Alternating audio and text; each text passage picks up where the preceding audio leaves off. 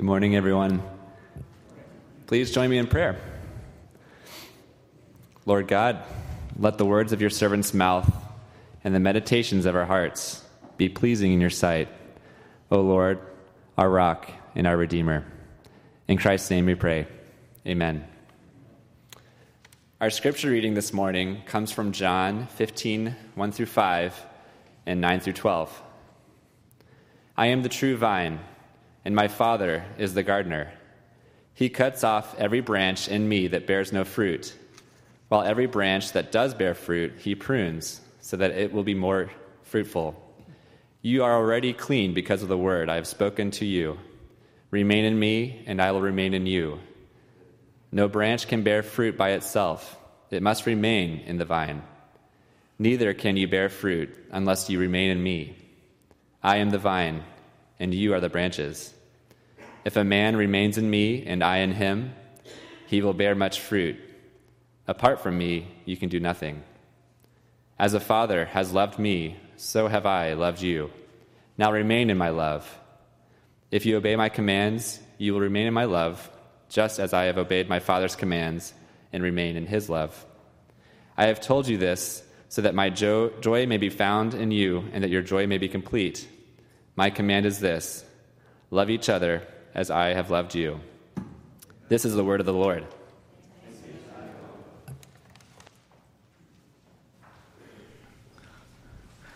Thank you, David. We're, some of you may know, some of you may not, we've just entered the season in the traditional church calendar of Lent. In our tradition, we don't lean heavily into Lent, not as heavily as other traditions and as our brothers and sisters in other Christian traditions. We lean a little bit into Lent, not a lot. But one of the ways that we're leaning into Lent this year is just through our sermon series and through our topics. Lent is the season that leads to Easter, and it's often the stereotype that many people know, and this is true, is that it's a season of sacrifice, or it's a season of giving something up. But it's not just giving something up for the sake of giving something up, as though there's nothing that says that you're more mature if you can sacrifice more. In fact, Paul says the opposite in one of his letters. He says that that's called asceticism, and that's not necessarily godly. It's giving something up to make room for someone else. And so when you give up, traditionally in Lent, when you give something up, maybe it's an activity or a practice, or maybe it's a thing, then the time or the money that you save, the idea is that you devote that towards somehow following Jesus, so that we're giving up certain practices to make more room for Jesus in our lives. That's why we give things up in sacrifice during Lent.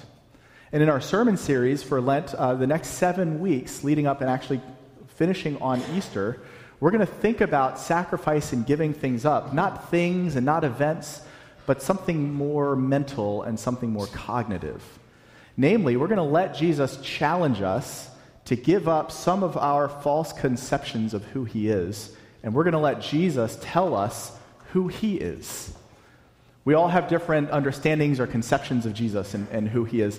One of my favorite movies, and I don't know if I dare admit this, but I'm going to admit this.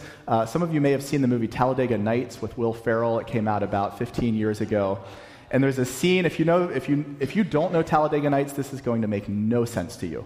But if you know Talladega Nights and Will Ferrell, you will understand exactly what I'm talking about. It's the prayer scene when they're praying before dinner, right?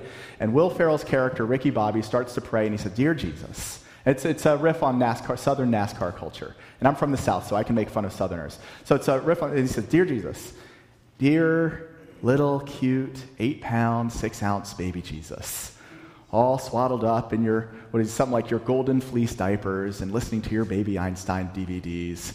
And then they get in the middle of the prayer, this big argument about who is Jesus. And they say, "That's not Jesus." And he says, "Well, I like to think of Jesus as a baby." And then Ricky Bobby's friend, Cal Naughton Jr., says, "Well, I like to think about Jesus in a tuxedo t-shirt." Because he says, "I want to be formal, but I'm here to party."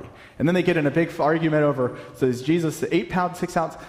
The premise is silly, but it actually speaks to us.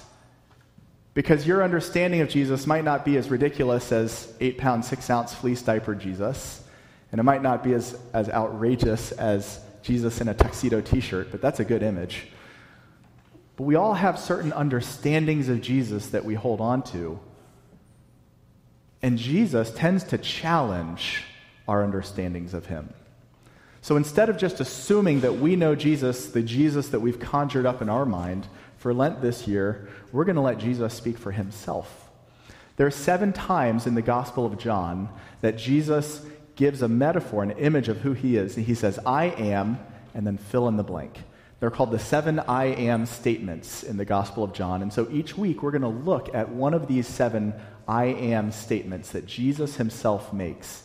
And we're going to let him challenge our understandings of who he is and of what the Christian faith is all about. This morning we start with John 15, and Dave, thanks again for reading. When Jesus says, I am the vine, he actually says it twice, a little bit differently. In verse 1, he says, I am the true vine. And then in verse 5, again, he says, I am the vine. So we're reflecting this morning. What does it mean what does Jesus mean when he says, I am the vine? Now, in ancient Israel and ancient Mediterranean, grapevines were really common. You couldn't go hardly anywhere without seeing grapes and growing on grapevines. That was a common image. We can kind of get the idea. We don't have as many grapevines in northern New England. We have things like apple trees, and so we understand the notion. When Jesus says, I'm the vine, you might hear him say, I'm the tree, I'm the trunk of the tree, and you are the branches. And that starts to make sense. But the basic idea is really simple here. Now, put it this way, it's almost like Jesus is confronting us with a question to start off with. What's the purpose of a grapevine? What's the point? To make grapes. And a grapevine that doesn't make grapes is, at best, what? Like a weed. It's good for nothing except to be gathered up and you put it in your brush pile and you let it dry out, and then you start a good bonfire in a couple of weeks when you're having your friends over for a party. Or if we're thinking about a good New England apple tree, what's the purpose of an apple tree? Well, it's to make apples. And if somebody runs an apple orchard and they've got all of these apple trees and now they've got one that's not bearing fruit, well, what good is that tree for them? It's not any good. A vine or a tree without fruit is pointless. And Jesus is drawing us right into that. In fact, he starts out by confronting this core truth of our faith that, to be honest, many Christians, many conservative Christians get wrong. Jesus tells us right at the outset that one of the key purposes, the key aims of our faith, one of the things to which God calls us is to bear fruit in this life. In other words, the Christian faith is not just about going to heaven when you die. Christianity is not just a get-out-of-hell-free card. It's not just kind of fire insurance. I'm going to do the right thing and then hope that this keeps me safe down the road. It's about bearing fruit in this life. Now, it's possible to take that statement too far, I know, and so don't take it too far. But think even about what we pray. We just prayed it again this morning, and I've noticed I've been coming back to this over and over because it just keeps being true. What do we pray? Thy kingdom come, thy will be done on earth. On earth, as it is in heaven. Why would Jesus tell us to pray on earth, as it is in heaven, if this earth didn't matter? Like the old gospel song, this world is not my home, I'm just a passing through. Jesus says that, no, this is your home, and you're not just passing through. This is home, and what you do here matters, and your fruit here in this world matter. Our purpose is so much more than to just go to heaven when we die and take as many people with us as we can. That actually incredibly devalues this world that God has created. God calls us to bear fruit on this earth, in this life. And Jesus says a branch that doesn't bear fruit is no good. It's no good. And so he starts teaching us about just the nature, and this is obvious. Like nothing Jesus says from an agricultural standpoint is profound. I'm kind of just naming what's obvious this morning. So consider with me that a branch exists to bear fruit, but also a branch is only healthy when it's connected to a tree. If a branch is not attached to a tree, if an apple branch is not attached to an apple tree, it cannot live. right? Duh. It's obvious, I know. But okay, so I've been looking forward to this. Just sit tight. I'm going to show you this. You ready? All right. So this is a branch. It was alive, but we had a big windstorm a couple weeks ago, do you remember? So this is a branch that fell off. It's not an apple tree. It's a Norway maple in our front yard. And it's just an ordinary branch that fell. And if you look at it, it's not rotted or anything. It was alive. It was a healthy branch. And for some reason, it just broke off in all the wind.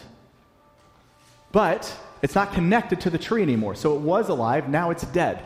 It will never bear fruit again.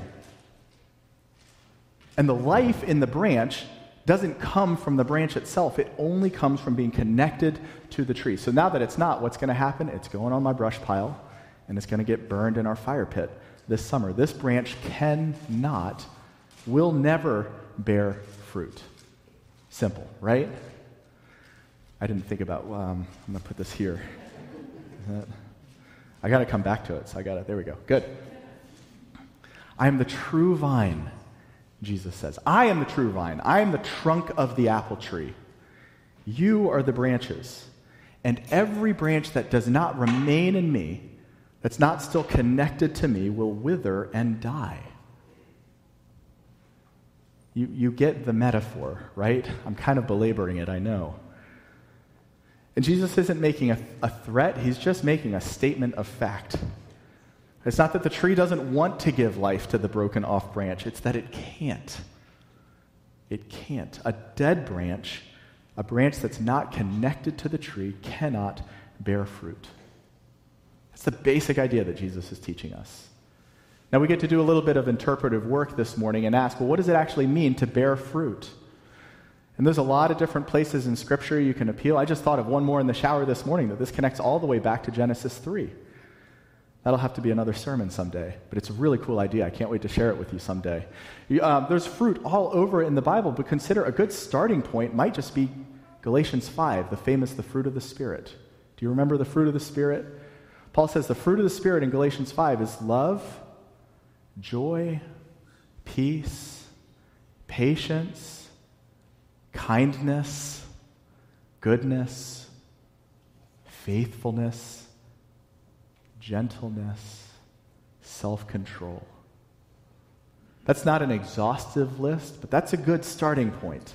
That the fruit that God intends for us to bear in this life can be pretty well summed up by love, joy, peace, patience, kindness, goodness, faithfulness, gentleness, and self-control. And there are so many people, and I see this, especially in my role as a pastor, I see and I hear from so many people, and many who will tell you that they are Christians, who are working and trying so hard to bear fruit in this life. But they're not drawing their life from the vine. They're not drawing their life from Jesus. And so they're trying really, really hard. And maybe this describes some of you. Like they're trying so hard to be more loving. And they're honestly trying. They're not trying to pull the wool over anybody's eyes or anything. They're honestly trying. They're trying really hard to be more joyful. Trying really hard to be more peaceful and to find peace. And it's like, if you've ever tried, like these are big ideas. This is really hard work. And to be honest, it's not working. They'll tell you, it's just not working. And they're wondering, like, I'm trying so hard to be a good Christian. I'm trying really hard to be more patient or more kind or more good. And it's just not working. And I just try, and like maybe I see a little bit of progress and then it's a couple steps back all over again. Or maybe it goes okay for a little while and then my coworker just pushes my buttons one more time.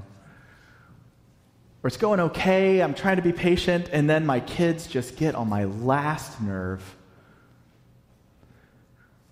I feel like I'm making progress, and then it's even harder because then it's that person from church who just gets under my skin again. And I lose it. And I wonder, like, what happened to the faithfulness that I was working so hard to cultivate? What happened to the gentleness and the self-control that I'm working so hard at?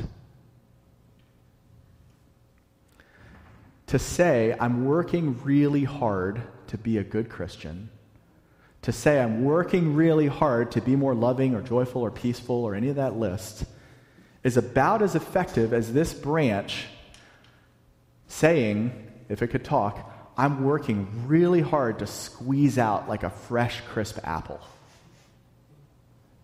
It's not going to happen. It's no matter how hard it tries, it's just not going to happen. Why? Because it's not connected to the tree. It's a really simple idea, and yet it's so profound. It's trying to create something out of nothing. There's no life coming into the branch anymore, and therefore it cannot produce life. If you want to switch the metaphor, and if you're a science person, if you're an engineer or a physicist or a chemist, this is just the law of the conservation of energy. You know this.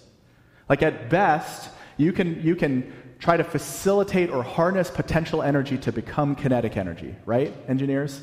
And that's what so much of life is about. But you cannot create raw potential or kinetic energy from nothing. You're just converting one form of energy to another.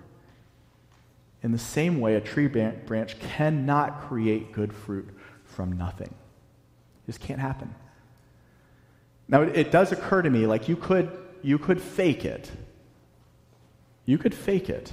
So you could find a really nice-looking piece of fruit, and from a distance, you wouldn't know that this is plastic, at least from a far enough distance. I don't know how it looks for those of you who are watching online.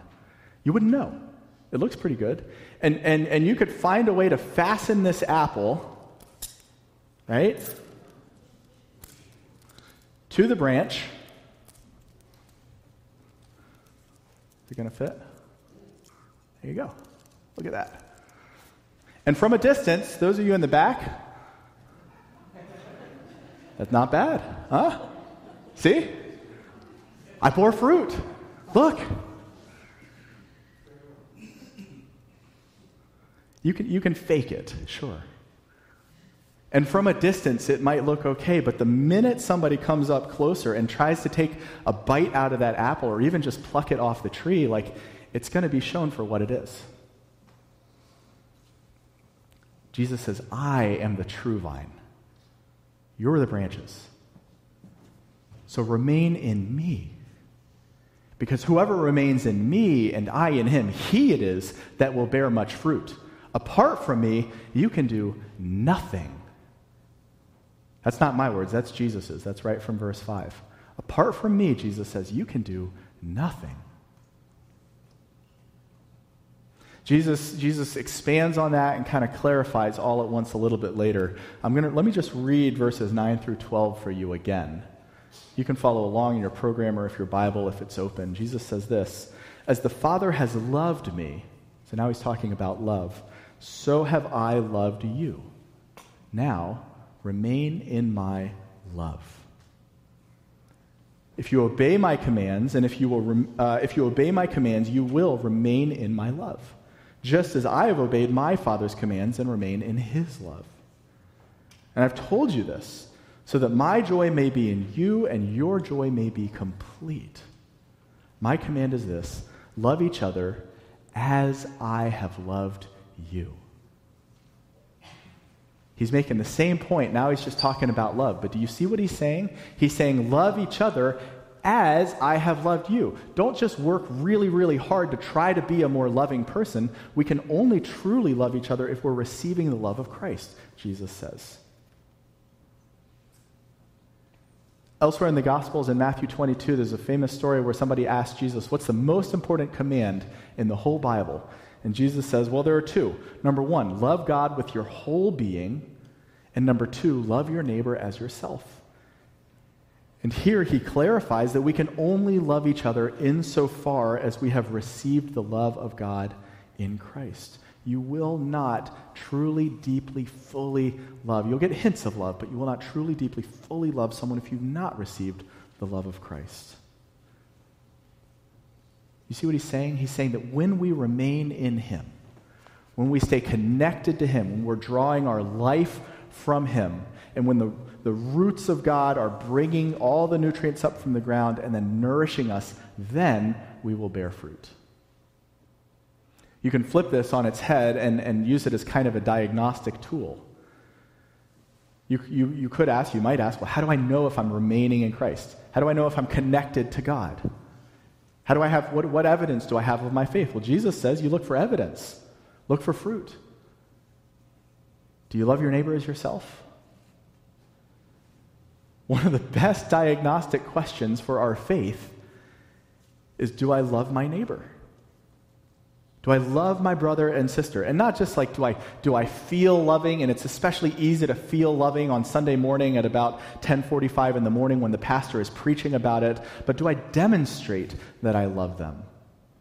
In other words, would somebody from the outside who watches my interactions describe them as filled with love and joy and peace and patience and kindness and goodness and faithfulness and gentleness and self-control? What that probably does in each of us, and me too, is that it develops some sense of conviction in us. And we start to see, man, I haven't been as loving as I thought. And it's not that I don't want to, I can think of so many times that I haven't demonstrated love. And in those moments, it's so easy. We are so tempted to think, okay, I just got to work hard to be more patient with my kids. I just got to work harder to be gentle. And when we do that, we are no different than that dead branch trying to squeeze out a fresh, crisp apple. It just doesn't work. You hear what Jesus is saying, right? Let me paraphrase. Let me just be really direct, not even image-based. It's as if Jesus is saying, stop trying harder to behave. Stop trying harder to be moral. Stop trying harder to be a good person. It will not work in the long run. You'll just end up exhausted and depressed and guilty and feeling even more like you don't measure up because you keep trying and it keeps not working, and then what hope is there? You know who wants you to try really hard to be a good moral person is Satan. Satan wants you to try everything in you to be a harder, good, moral person. He wants you to think it comes from inside of you instead of drawing the love and the joy and the peace from Christ. He doesn't want you connected to that tree. He wants you to try really hard to make that apple on your own. Put it this way. If this is you, if you're, to some degree, this is all of us. So to the extent that we think being a good Christian is about being just a good moral person and working really hard at being a good moral person, just ask yourself, like, how many years have you been working at that project? How many years, how many decades have you been working on this project of morality in your life? How's it going? Are you good enough yet? Like, have you reached where you're trying to get to? And if not, how much longer do you think it's going to take you to get there? And if you've been working at this thing for decades, do you really think you're going to resolve it in a matter of months? Jesus, you see what Jesus is saying? I'm just saying the same thing over and over, I know. Quit thinking you can do this thing through sheer force of will, through just being more disciplined, through just working harder, through just not pressing snooze and getting up early in the morning and reading your Bible because that's what you're supposed to do. Jesus says, remain in me. Remain in my love, and let my love fill you so full that you can't even hold it all. And it just spills over, like it's inevitable. You can't help it. It just spills out into all of your other relationships and interactions. Remain in me. Abide in me. The branch has to stay connected to the tree or it's dead.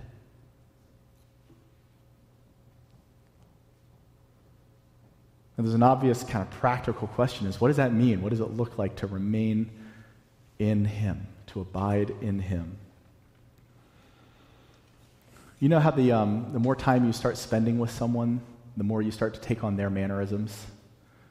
Or the more time you spend in a certain environment, the more you start adopting the language of that place. I grew up in Virginia, and then I lived in North Carolina for almost a decade, and we moved up here, and now we've been up here for over a decade, and I've caught myself using the word wicked as an adjective. And I never thought, but like, that's wicked, he's wicked smart. Where did that come from? I would never use that language in Virginia or North Carolina. Like, I wouldn't dare. And yet here, it didn't mean to. It just rolled off. Why? Because the more time you spend somewhere, the more you take on that language. The more time you spend with someone, the more you start to behave and talk and act like them. What does it mean to remain in Christ? Well, it means that the more time we spend with him, the more we start to look and act and talk and, dare I say, smell like him. So remain in him. It's simple. Like, we keep coming back to this. The best ways we have to remain in him are through Scripture, just spending time with him in his word, through prayer, through service, and through honest community fellowship with one another. He says, remain in me. Now, let me just give you this just occurred to me, and this isn't Bible, this is just a connection that I thought of. But if you haven't done this in a long time, or you're wondering, where do I start? Consider this. Between now and Easter, there are exactly 42 days. Exactly 42 days from now until Easter Sunday. I'm preaching through the Gospel of John during Lent, and in the Gospel of John, there are exactly 21 chapters. Those of you who are math whizzes can figure that out pretty easily. That 42 divided by 2 is 21. So if you were to take your Bible, and if you don't have a Bible, by the way, there are some under the pews, and just take one of ours. If you don't have please. And if you were to flip open to the Gospel of John, which is 2/3 to 3/4 of the way back, and there's a table of contents in the front of your Bible so you can find it. Just remember the name John. And if you were to read half a chapter a day between now and Easter, you would read the whole Gospel of John in the next 6 weeks. Or if you're really like a high achiever, you could read a chapter a day, and you could read the Gospel of John twice over the next 6 weeks. I'm a slow reader. I'm actually like a shockingly slow reader. It takes me about 5 minutes to read a chapter of the Gospel of John. It won't take that long. And you probably won't understand it all, and that's okay. I don't understand it all, and my job is to understand it. It's actually not, but people think it is. The goal is not to understand everything that's in this book. The goal isn't to exert mastery over it. The goal, what does Jesus say? Well, the goal is to abide, to just spend time with him, to marinate in it, and to meditate on it, so that as we abide, we begin to bear fruit. So in other words, even if you come across something you don't understand, or Jesus says something that's just shocking and mind-blowing, you could pray, like, God, help me to understand this, and that's a good prayer. Probably a better prayer would be, God, use this to make me more like you. Use this, even if I don't even understand how it works, to bear fruit in my life. Our goal is not to master the Word of God, but it's to let the Word of God master us, and to let it transform us. How does that look? As you're reading through, if you were to do this and you were reading through the Gospel of John, maybe you come across a certain text or phrase or verse that's meaningful, and you can jot it down in your planner. And then every morning as you're looking through your planner, planning your day, you're confronted again with this verse. Maybe you jot it on an index card that you keep in your pocket. If you're the type who likes to read the Bible on your smartphone, take a screenshot and set that to be your lock screen. So every time you pull out your phone, even just to check your text messages or your Instagram, there is God's Word just slowly seeping into you. Do you see? It's not about mastery, it's about being mastered and influenced and transformed by the true vine. I'm the true vine, Jesus says. Isn't it interesting? Jesus says, I'm the true vine. Which means there are also counterfeit vines. There are vines that look like the real thing, that promise to be the real thing, and yet that you really can't redeem. So quit trying, Jesus says, to suck life out of counterfeit vines. Quit thinking that you can will yourself into being a good, upstanding Christian. Remain in me, Jesus says. Remain in me. It strikes me that there may be someone in here, and I don't know this, but there may be someone in here wondering, like, man, I used to be more connected. And now I feel kind of like that branch that's been broken off. What hope is there for me? It's a really good question. Did you know, I just learned this week, that a really good gardener, a master gardener, can take a branch that broke off, not even just pruned off, but that broke off, and graft it back onto the tree again. And that somehow those wood fibers start to grow together, and the branch grows into the tree and starts receiving life from the tree again, and it can even start to bear fruit again. That's something. Now, if this branch from my Norway maple tree were to decide, we're going to really anthropomorphize this branch, if it were to decide, I want to be connected to the tree, well, what can it can't do anything. You see? A branch can't reattach itself to a tree. It needs a master gardener. You notice what Jesus says in verse 1? Look back at verse 1. I am the true vine, and my Father is the gardener. The vine dresser is the literal Greek. God is the master gardener. A branch can't reattach itself, and we can't reattach ourselves to God. That's just buying into the same lie that I can somehow create and manufacture a connection. I need the skilled gardener in my life, grafting me and binding those wounds and making sure that everything is going as it should. So pray. Pray and ask the master gardener to graft you back onto the vine, back onto the tree so that you can bear fruit. There might be no better prayer than that. And I'll tell you, that's a prayer that God loves to answer. That He loves to answer. Even if we've been broken off, we can be grafted back on. Why, as we close, consider this? Because there was one who willed himself to be broken off. We can remain in Christ and we can draw our life from God because Jesus Christ, the Son of God, allowed himself to be cut off from the vine.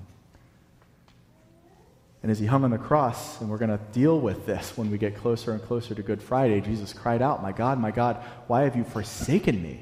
He was severed from the Father, completely severed, no longer receiving the life and the joy from his Father, his own Father. And any tree of mine that does not bear fruit is gathered and thrown into the fire and burned. But he was severed so that we might be grafted back on.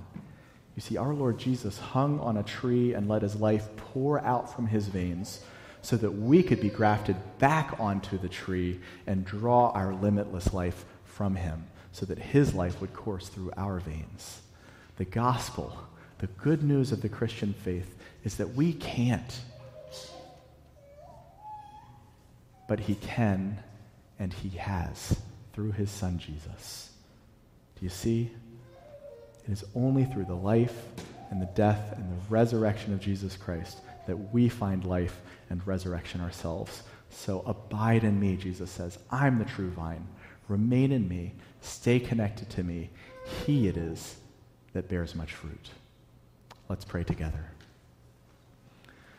Lord, teach us what it means to abide and to remain in you and to be connected to you. Forgive us for all of those times that we think we can figure this out and we can just manufacture it on our own. Bring us to the realization of our own neediness and dependence. And let our neediness and our dependence draw us closer to you. Graft us back to yourself.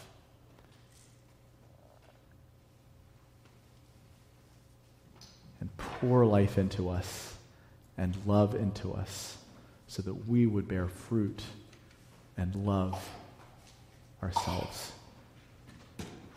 In the name of the Father, and of the Son, and of the Holy Spirit. Amen.